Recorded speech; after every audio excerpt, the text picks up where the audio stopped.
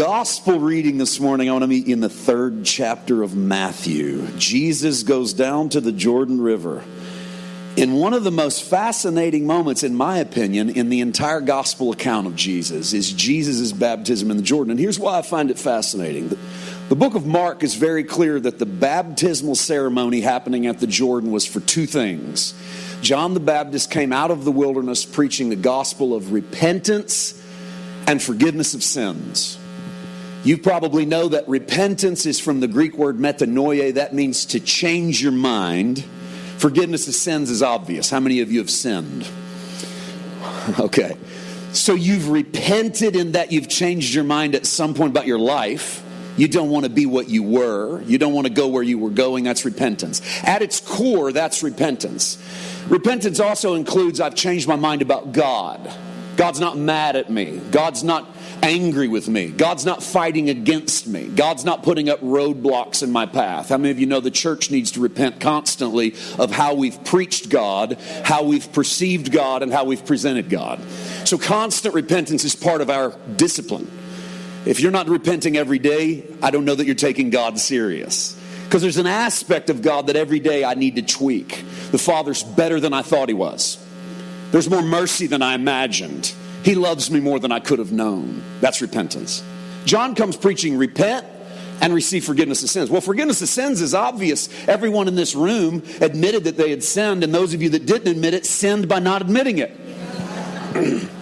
So all of us were in need of forgiveness of sins, that we had breached the law of God. We'd went against what we should do. And at some point, we needed the forgiveness of God. And John comes preaching this, and everyone comes responding to the Jordan River in a fantastic, almost new ceremony called water baptism. Because if you've read the Old Testament, they don't baptize by water. There's no moment where Moses is dunking people in the Red Sea for forgiveness of sins and for repentance for God. But the Jews do have water ceremony.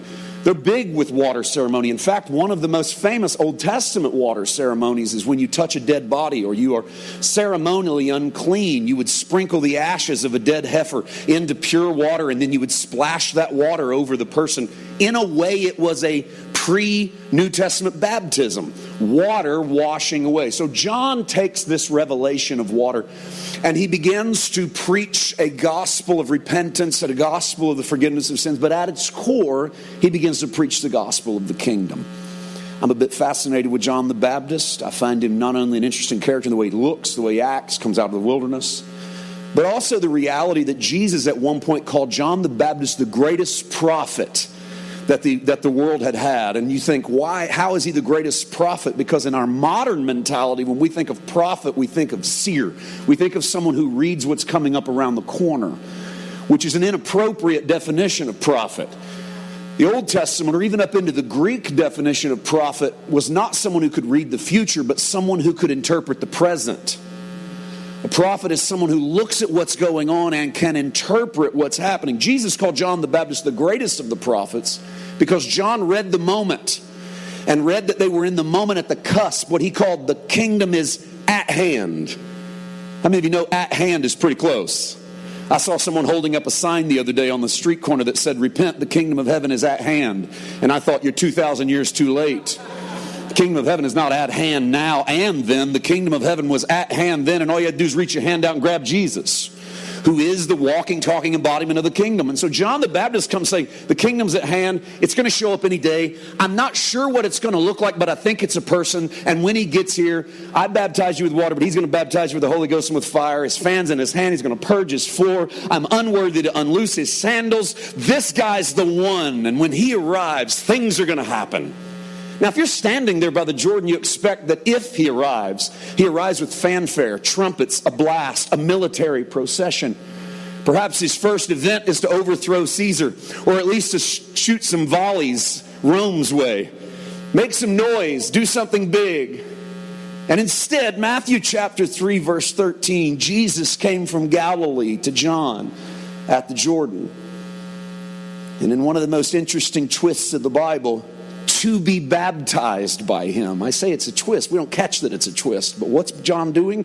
He's baptizing people into repentance and forgiveness of sins. Why is Jesus coming to be baptized in the Jordan by John. If baptism is for repentance, mind change, and forgiveness of sins, why would Jesus come to be baptized? Surely a Messiah need not repent. Surely a Messiah needs no sins forgiven.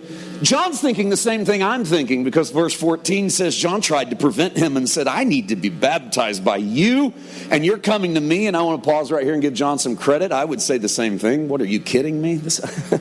I'm not going to dunk you in the water. You're the one. No one else knows you're the one, but I know you're the one. And you being the one means that the one should be the one doing the baptizing, not the one being baptized. And yet Jesus answers and says to him, permit it to be so now, for thus it is fitting for us to fulfill all righteousness. And then with no more argument, he allowed him.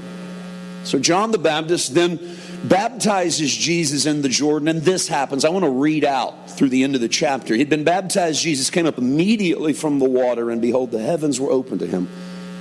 And he saw the Spirit of God descending like a dove and alighting upon him. And suddenly a voice came from heaven saying, this, what a statement, this is my beloved Son, in whom I am well pleased. I want to minister this morning on a simple two-word topic that's very popular in our internet mentality, software technology mentality. I want to minister on identity theft today, because I really believe that what happens at the Jordan River is the proclamation of an identity that will carry Jesus throughout his earthly ministry. And it's a microcosm in a way of what you and I need to understand happens to us when we enter both the literal waters of baptism and the spiritual baptism that happens when we enter into the death of Christ. Because we don't just go down into the death. We come up into a newness of life, but we come up into an identity that is marked by repentance and forgiveness of sins. That's where we're heading today in this message. On our way there, I want to try to solve, if we can, that little Rubik's Cube of why in the world is Jesus being baptized if baptism is repentance and forgiveness of sins. That's worth wrestling over, because I'm not here to tell you that Jesus needed to change his mind, and I'm certainly not going to stand up here and tell you that Jesus had sinned and therefore he needed forgiven, because the Bible contradicts that statement. Hebrews tells us that he committed no sin. So I choose to lean to Hebrews that knows Jesus was sinless. So why do this? And this is our first indication that Jesus comes not to please himself, but to be everything we need him to be. Remember, Jesus at one point in his ministry would say, the Son of Man came not to be served, but to serve. In other words, I'm not here so that you will do for me. I am here to do for you. In that great 13th chapter of John, Jesus, knowing that all things were finished, knowing that all things had been committed unto his hand, stood up and girded himself with a towel and knelt in front of his disciples and washed their feet. And they were deeply offended, because you can't be a Messiah and the lowest servant of the house. And yet Jesus says, if you're going to follow me, the last shall be first and the first shall be last. This is how we do it in the kingdom. That's a message that needs reproclaimed in the church today. We're following the Jesus that doesn't have to win every argument, that doesn't have to be the conqueror in every confrontation, that doesn't always have to come out on top financially, that doesn't always get to elbow his way into authority, that sometimes he just takes the L. That's Jesus. And Paul would even come along and say, can you not allow yourself to be wronged, Paul said. And he got that from following Jesus. And so Jesus comes along, steps into the waters of baptism, where he's a baptism of repentance and forgiveness of sins, though he doesn't need either one. But he does it because you need both. And so when John says, I'm not going to baptize you, Jesus says you must, because we have to fulfill all righteousness. And righteousness is a word in the Greek that in your English translations always gets translated righteousness in the New Testament. But it's the same word in the Greek for justice. And how many of you realize our outlook on righteousness might be different if our English translators had at least translated it justice, I don't know, once? How about seek ye first the kingdom of God and his justice, and all these things shall be added unto you? How about I am not ashamed of the gospel of Jesus Christ, for it is the power of God unto salvation. Therein is the justice of God revealed to those who believe. We're used to the word righteousness there, but in the Greek you could have the word justice. So What if Jesus is standing in the Jordan and says to John, "You must baptize me to fulfill heaven's justice. You must baptize me because they need baptized, and whatever they need, I'm going to do. If they need to die, I'm going to die. If they need to resurrect, I'm going to resurrect. If they need to repent and be forgiven of their sins, I'm going to walk into their repentance and their forgiveness of sins." So that when we repent and receive forgiveness of sins, we are not first. We are at best second. Christ is first fruits. Christ has shown us the mind change towards the Father. Christ has shown us the justice of sins forgiven by going down into the waters of baptism. And Paul would spiritualize what had been literal, because the early church was literally dunking people or dipping people or pouring water over people's heads. And we still do that as a sacrament in the church, as a way of showing people the death that they've exacted in Christ. But Paul spiritualizes the literal in Romans 6 and says, as many of you as were baptized into Christ, were actually baptized into death, so that when you come out of that waters, you come out into a newness of life. So that when you meet Christ, the old you dies and the new you raises up. And that you don't get to reach back and just grab the old you whenever it's efficient, whenever it works better. That's like pulling the corpse out of the ground. He said, but instead you are different than you used to be. And that means that when Jesus goes into the baptism of repentance and forgiveness of sins, we go into the baptism of repentance and forgiveness of sins. But there's a lot happening here. Like, for instance, Jesus baptized in the Jordan, a river not lost on an Hebrew audience, because the Jordan is a very important river in the Old Testament. The Jordan marks a boundary. By the way, it holds within it an allegorical connotation. The Jordan is always the boundaries of where you've come from and the marker into where you're going. So the children of Israel would journey through the wilderness 40 years. When they get to Kadesh Barnea and it's time to take the land of Canaan, the crossover point is the Jordan River. It's the Jordan River they take 12 stones out of. It's the Jordan River that they put 12 stones from the old world into, so that they can be reminded of where they've come from, and they can have washed away the memory of where they've come from. The Jordan marks that boundary between where you were and where you are going. Jesus steps into the Jordan as a way of showing that where you go in, you come out a brand new person. And Jesus really flips the motif, because out of the Jordan, he goes straight into the wilderness, which is opposite of what Israel had done. Out of the wilderness and into the Jordan. Jesus goes into the Jordan and then out into a wilderness. Because actually what's happening in the gospel with Jesus is that Jesus has become Israel in a single person. Everything Israel had failed to do, Jesus will succeed in doing. Every promise given to Israel is not fulfilled in the Middle East today in a geographic part of the world, or will be fulfilled someday when Jesus returns. Every promise to Israel is fulfilled in Christ. Paul says in 2 Corinthians chapter 1, all of the promises of God are yes, and they are amen in Christ to the glory of his name. How are God's promises fulfilled? Not in property, not in temples, not in religions, not in geography, but in the man, Christ Jesus. That's why Jesus says we must do this to fulfill all justice. All justice is going to be wrapped up in this, changing our minds about God and receiving forgiveness of sin. So at the Jordan, the marker of a boundary between what was and what could be, and a dove floats down out of the heavens and rests on Jesus, also an image not lost on his audience. Because the dove had left Noah's ark at the end of the Noah story. And the Bible says the dove wandered around at first and came back. And then when the dove left, he wandered around and came back with an olive branch in his talon. And finally, when the dove left Noah's ark, he didn't come back at all. And it's easy to use the allegory that the dove floats through the passages of the Old Testament, a type and shadow of the Holy Spirit hovering over some of the stories, anointing the Elijahs, touching the Isaiahs, moving on the Daniels, until he finally comes to a resting place at the Jordan River. And the Bible says the Holy Spirit descended like a dove and rested on Jesus. And just as that dove at Noah's ark didn't land until it found sustenance, the dove of the Holy Spirit doesn't land until it's found the ultimate sustenance. So only in Christ do you find the ultimate fulfillment of the Holy Spirit.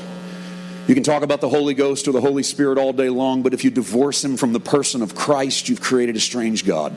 Only in Christ is the resting place for the Holy Spirit. When you see Jesus, you're seeing the Holy Ghost personified. You're seeing what he moves like, what he sounds like, how he acts. And just in case you're wondering if those two might even be inferior to the Father, at one point in his ministry, one of the disciples raises their hand at a Jesus meeting in John 14 and says, all this teaching is fine and good, but just show us the Father. And Jesus says, Philip, how long do I need to be with you until you realize that if you see me, you have seen the Father? And so in Christ we have the personification of the Father and the Son and the Holy Spirit all in one person. And Jesus says, dunk me because they need dunked. This will fulfill their justice. Father, Son, and Holy Spirit immersed in their failure, immersed in their repentance, immersed in their immersion. Wherever you go down, he goes down. Wherever you come up, he comes up.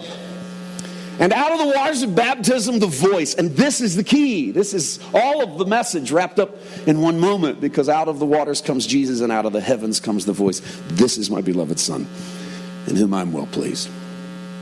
For me, one of the powerful aspects of this is my beloved Son is what Jesus has not done. He hasn't earned it. Not through our lens. Because when we talk about people who have great anointing in the church, they're people who've earned it. Prayer meetings, fastings, performances. They've memorized their Bible. They know how to quote Scripture. They're great preachers, great singers, great teachers, great church builders. We assume those are the ones who are close to the heart of God. I grew up in Pentecostal and charismatic churches, and I would hear things said like, here's old brother so-and-so. He's paid the price for the anointing. I used to hear that all the time. When I went into the ministry, I was 15 years old. I thought if you'll start early, you can pay the price. I celebrate 30 years of ministry this April. I'm 45. I haven't found how to pay the price because the goalpost keeps changing. The goalpost keeps changing on what the price would be, on how much you'd have to do, because it changes with every circumstance and every culture and every church and every month. What's the price? I don't know. I haven't figured out how to pay that price. What I've come to learn is that the justice of God doesn't demand that I pay the price, because the reality is this is my beloved Son happens in Jesus before he performs one miracle. He hasn't turned the water to wine. He hasn't raised the dead. He hasn't fed 5,000. He hasn't done anything. And it's important that God declare the identity of Christ as Son prior to doing the miracles, so that all of us who enter the waters of Jesus' baptism can realize that our belovedness doesn't happen on the backside of 40 days of fasting. Our belovedness doesn't happen because we've memorized Scripture, or because we go to the right church, or because we figured out how to praise the Lord. Our belovedness happens because we've entered into Christ, because we've stepped into the river, the boundary between where we were and where we could be. In that moment, God goes, man, I love you. This is my beloved Son, in whom I'm well pleased. And I'm so thankful for the cross-referenced Gospels. I don't get scared at 4 different snapshots of Jesus. I get excited. It's like the camera shoots in 4 directions.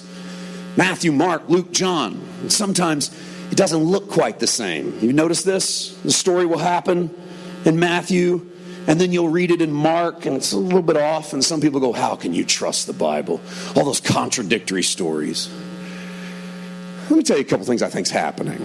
I know this is a little heady for a Sunday morning, but we're going to cast it out there anyway. Take it or leave it, right? Part of what I think's happening is if 4 of you are eyewitness to a crime and a cop pulls up and says, tell me what you saw, you get 4 different statements. The car's 2 different colors, the driver's 3 different races, and both people were at fault. They go, what's the use of these eyewitnesses? There are no use for those eyewitnesses. They saw something, but they saw it through their lens. There's the key. So Matthew, Mark, Luke, and John see some things through 4 different lenses. I'm okay with that. The second thing I believe is happening is that the Holy Spirit's doing a lot of different things at the exact same time.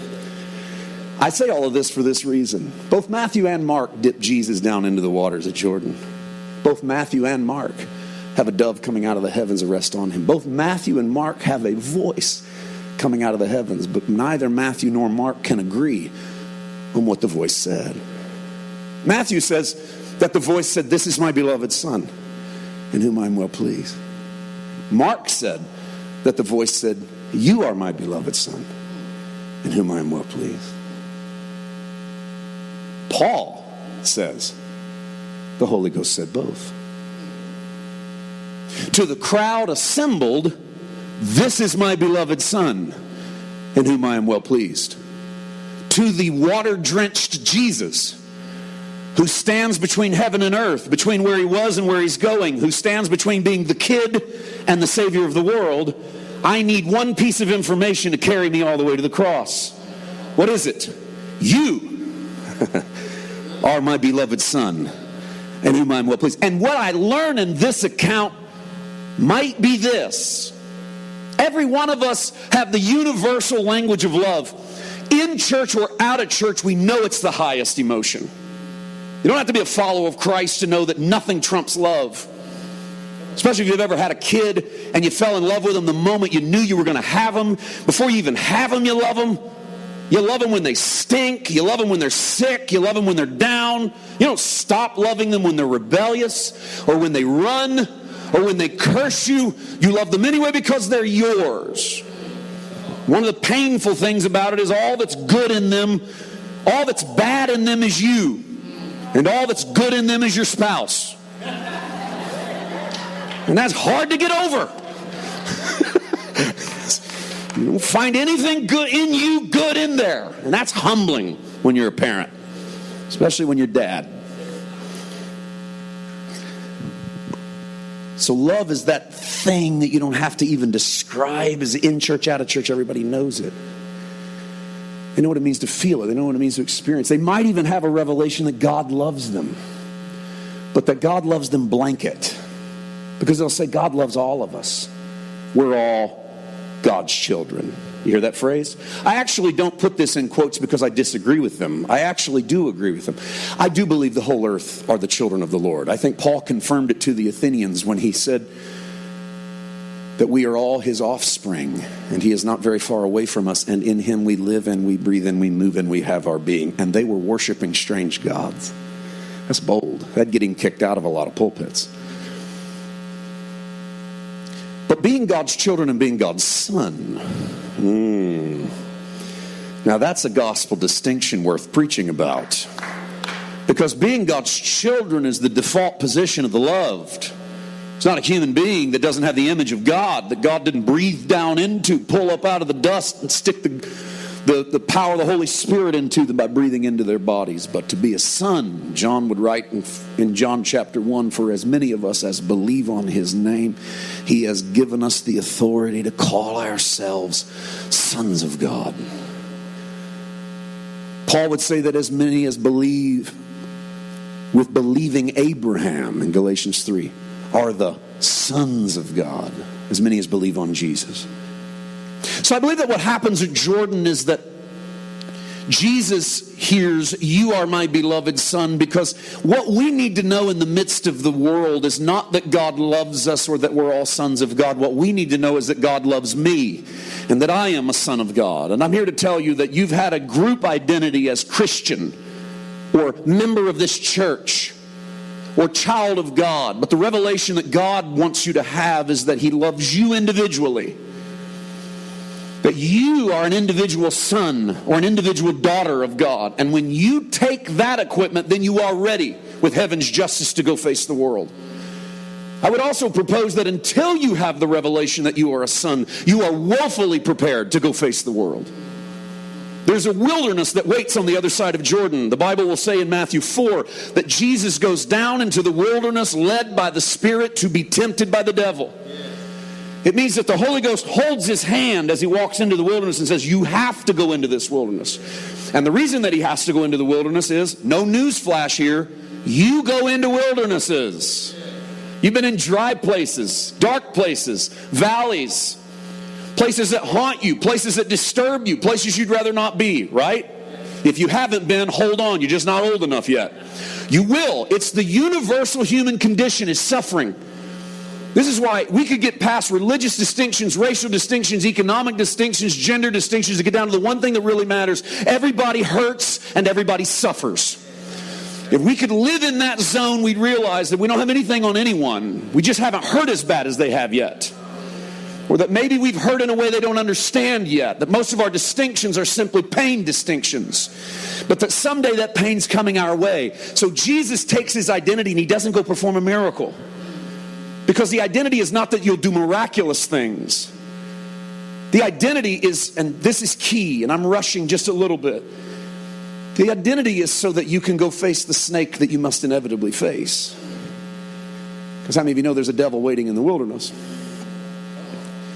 And the devil that waits in the wilderness is just another personification of the snake that waits in the garden. The Bible brings him back time and again. At first he's a snake in the garden, then he's serpents that bite Israel in Numbers in the Old Testament. And then he's the snake with Jesus in the wilderness. And when you get to Revelation, he's a 7-headed dragon that comes up out of the sea, because the Bible presents the narrative that whatever is in the dark and haunting you doesn't get better, it just gets worse. So in Genesis, he's a talking, pleasant snake with legs. And in Revelation, he's a 7-headed dragon with horns, ascending out of the depths of whatever scares you the most. And in the meantime, you have one piece of basic equipment given to you by the Holy Spirit to confront the enemy. And this is the power of the wilderness encounter. So Jesus goes into the wilderness armed with, I am my daddy's kid. And the very first words out of the devil's mouth in Matthew chapter 4, verse 3, if you are the Son of God, command that these stones be made into bread. If you are what you think you are, prove it. How many of you realize that the enemy has always been attacking you in one basic area? We think for a long time that sin is the mode by which the devil does his greatest work, but you actually don't need the devil to sin. You're going to do that pretty good by yourself. As much as so many of us were brought up in a culture, in church cultures that told us that people sin automatically because there's sin in them when they're born, there's a little pushback against that in Genesis. Remember when Cain is mad at Abel and God shows up in Genesis 4? This doesn't get enough pulpit time, I don't think, in the American church. We love to preach where God shows up to Adam and Eve in the garden, but we don't talk enough about God showing up to Cain. Cain's the first generation of actual human who's been born on the earth. And God shows up to Cain and goes, Cain, what are you so mad about? And Cain goes, I'm just ticked off. I'm not happy with the way things are going. And God says, sin lies at your door, but it's your destiny. Here's the word we miss in the English. It's your destiny to rule over it. Not sin's in your heart. Why don't you fall on your knees and repent? No. Even though his mom and dad, Adam and Eve, sinned before he was born. I thought he was supposed to be a sinner bound for hell the moment he took his first breath. But here's God going, you know what, your issue is not what's in you, Cain. Your issue is what's outside of you. But what's outside of you is working really hard to get in there. So I want you to take control of yourself, Cain. Own who you are now, Cain. Because if you own who you are now, you can beat what you might become. And here's Jesus coming out of the water saying to John, this is how we got to do it, because this is how they're going to do it. They're going to enter into a world where they got to repent and change their mind about God, and they're going to have a sin debt. And when they enter into that world, they're going to walk into the wilderness that's owned by everything that scares them to death. Every snake and every dragon hiding behind every rock. And sometimes it's abuse, and sometimes it's doubt, and sometimes it's fear, and sometimes it's manipulation, and sometimes it's debt and poverty and pain and hopelessness and bankruptcy. And it's going to be all kinds of things, and they're going to walk into it, and they're not going to know what to do because they're not going to know who they are. But if they knew who they were, they could at least realize that they have a Father at home that loves them. Because the ultimate blanket of that is the prodigal son. I asked the Holy Spirit for a good landing spot. How do we take you from corporate identity to individual identity? The best way to do it is to show you a story. And to me, it's the prodigal son, because here's two kids who know they are sons. They know they're their father's kid, but they don't have the identity of sonship. How do I know they're their father's kid? Because they both show up at the inheritance party. Hey, Dad, can you give me what's mine? And both boys show up. You ever notice that? The younger brother's the one that asks, but the older brother shows up too. We don't ever talk about that. The older brother shows up too. In effect, the father has a death, because in the Hebrew culture, to give out your inheritance, somebody had to die. So in effect, the father dies to both boys. It's the Jesus moment. And both boys receive the fullness of their inheritance. And the younger brother goes off and he spoils his. And the older brother goes off into the fields to work as if it never happened. How many people in the world today are out there spoiling their inheritance as if they don't know they have it? And how many of us are in here working as if we don't know we have it? Yeah. That's a good question, right? Feels better to not be the hog slopper, but neither one of us are eating at Dad's table. See, I've been around Christians my entire life. I haven't met very many that know how to eat fatted calf, wear shoes of righteousness, robes and rings. Most of them just know how to plow fields and believe for revival. They plow fields, believe for revival, always saying God's about to do, about to do, about to do. I haven't met very many sons and daughters. I met a lot of children of God. I met a lot of people go, I'm saved, I'm one of His, but not a lot of people that eat like it, live like it, rest like it, talk like it, act like it. And a lot of people come into a revolution of grace, and they just throw off all their religious restraints and go sin a little bit and call that grace. And I think sometimes it starts that way because a lot of people are faking a bunch of stuff in here today. There's a bunch of stuff you'd love to do, but you're afraid God will send you to hell if you do it. The minute you get into grace, you go out and try a little bit of it. Pretty soon you realize you're just slopping hogs. Doesn't make you smell good. Doesn't make you live right. The reality is it just takes a while to smell like a pig before you realize you'd rather smell like your father's son. That's okay. We got to be patient with people in the church. Let them walk that out. We love them in the way the Father loved the Son that was slopping hogs. Right? Because a lot of us have been the elder brother so long, what the elder brother's problem is, he's really jealous of the younger brother. Because when the younger brother comes home, he goes, "That been wasting money on whores." And I always thought, where did he come up with the whore line? That's not even in the story. It shows you what the older brother wanted to do with his inheritance. Because we always tip our hand, we talk about sin long enough. I grew up around preachers, man. You listen to preachers long enough, they'll show you what their problems are. You'll preach them all. Every one of them will come flying out eventually. You're around them long enough. But they're no different than us. We do the same thing. So there's a blanket understanding in the prodigal son story that we're our dad's kid, otherwise don't show up the inheritance. But the problem is how long it takes them to individually realize it. And here's the sad part of the story. Neither of them ever really understand it. The younger brother goes down to slop hogs. One day he's so hungry he wishes he could eat the slop they're eating. His smell is so bad he doesn't smell it anymore. That's what happens when you're in the filth long enough. I believe I'll go home and be as one of my father's hired hands. He doesn't say I believe I'll go home because I'm one of my dad's kids. He's already out-sinned that in his mind. How many of you know you don't out-sin being dad's kid? If you didn't know it, read The Prodigal Son. He comes home, dad puts his arms around a stinky kid. God, this is good. Dad puts his arms around a stinky kid, puts his new robe, puts new shoes, doesn't even let the kid repent. Meets him at the end of the lane. You think you came to God? He wasn't lost, you were. You didn't find Jesus. Jesus found you. He walked down to the end of your lane. He grabbed you before you even half ready. Threw a robe on your back, shoes on your feet, ring on your finger, said, "Don't give me that servant talk. You're one of my kids. Hey, go kill the fatted calf." I love this part of the story. Bring the fatted calf out here and kill it in front of him.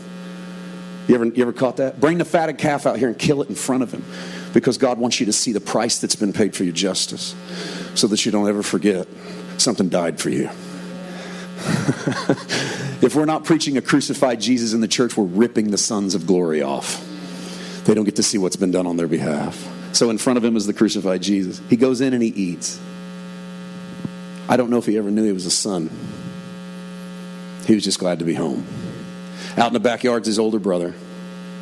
He won't even go into the father. But notice the father always goes to us, even the older brother. Dad goes down into the field and crosses the field in the middle of a party for the son who was dead but is now alive. And he finds that older brother. "Son, all that I ever had was yours. You," this is what he's saying in effect, "you have always been my beloved son, in whom I am well pleased." But you don't know it. And because you don't know it, you've divorced yourself from my table. You cut yourself off from your family. You've become judgmental and cold. You've become the arbiter of justice rather than acquiesce to the justice of my Father. And because of that, you can't even be excited when people meet the revelation of God's love and God's grace because they haven't met it your way. You're going to have people that enter this place who are just dead. This is their last stop. And it's our chance to proclaim to them not the blanket love, hey everybody, God loves all of you, but to let them have an individual revelation of the love of God. And if you're so picky about the revelation of the love of God that you're scared to let people have it while they're in sin, you're going to push out a lot of younger brothers who smell like pig because they're in sin and they stink, but they too need a revelation. I am the beloved Son in whom he is well pleased. And in that, they can go face whatever it is hell has to throw their way. You see, the enemy is out to steal your identity by getting you to try to prove it through good works and performance. The enemy is out to steal your identity by projections of what you'd like to be instead of the truth about who you really are. Every time you put on a projection about what you'd like to be instead of admit to who you really are, you are a believer living in the dark rather than the light. Jesus said the evil man stays in the dark. He said, but the man who does the truth comes into the light. Notice he didn't say the good man comes into the light, because there ain't no such thing. He said the evil man stays in the dark. The man who does the truth comes to the light. I propose that the guy that comes to the light is just as evil as the guy that stayed in the dark. The difference is he's met the truth. And he walks himself out into the light and goes, here's who I really am. And I know we're scared to do that because people will kill us. In the church, vilify, stone, crucify. If you bring the real you into the light. So create a space where people can bring the real them into the light and be loved in spite of themselves. That's the waters of justice. And Jesus comes down and goes, now we can go face that enemy in the wilderness. Church, I feel like we got about 30% there this morning where I really want to be. But I feel like the Holy Spirit has done a washing today in this house. Would you bow your heads with me for just a moment? I just want to pray a prayer that you have an individual revelation of your identity.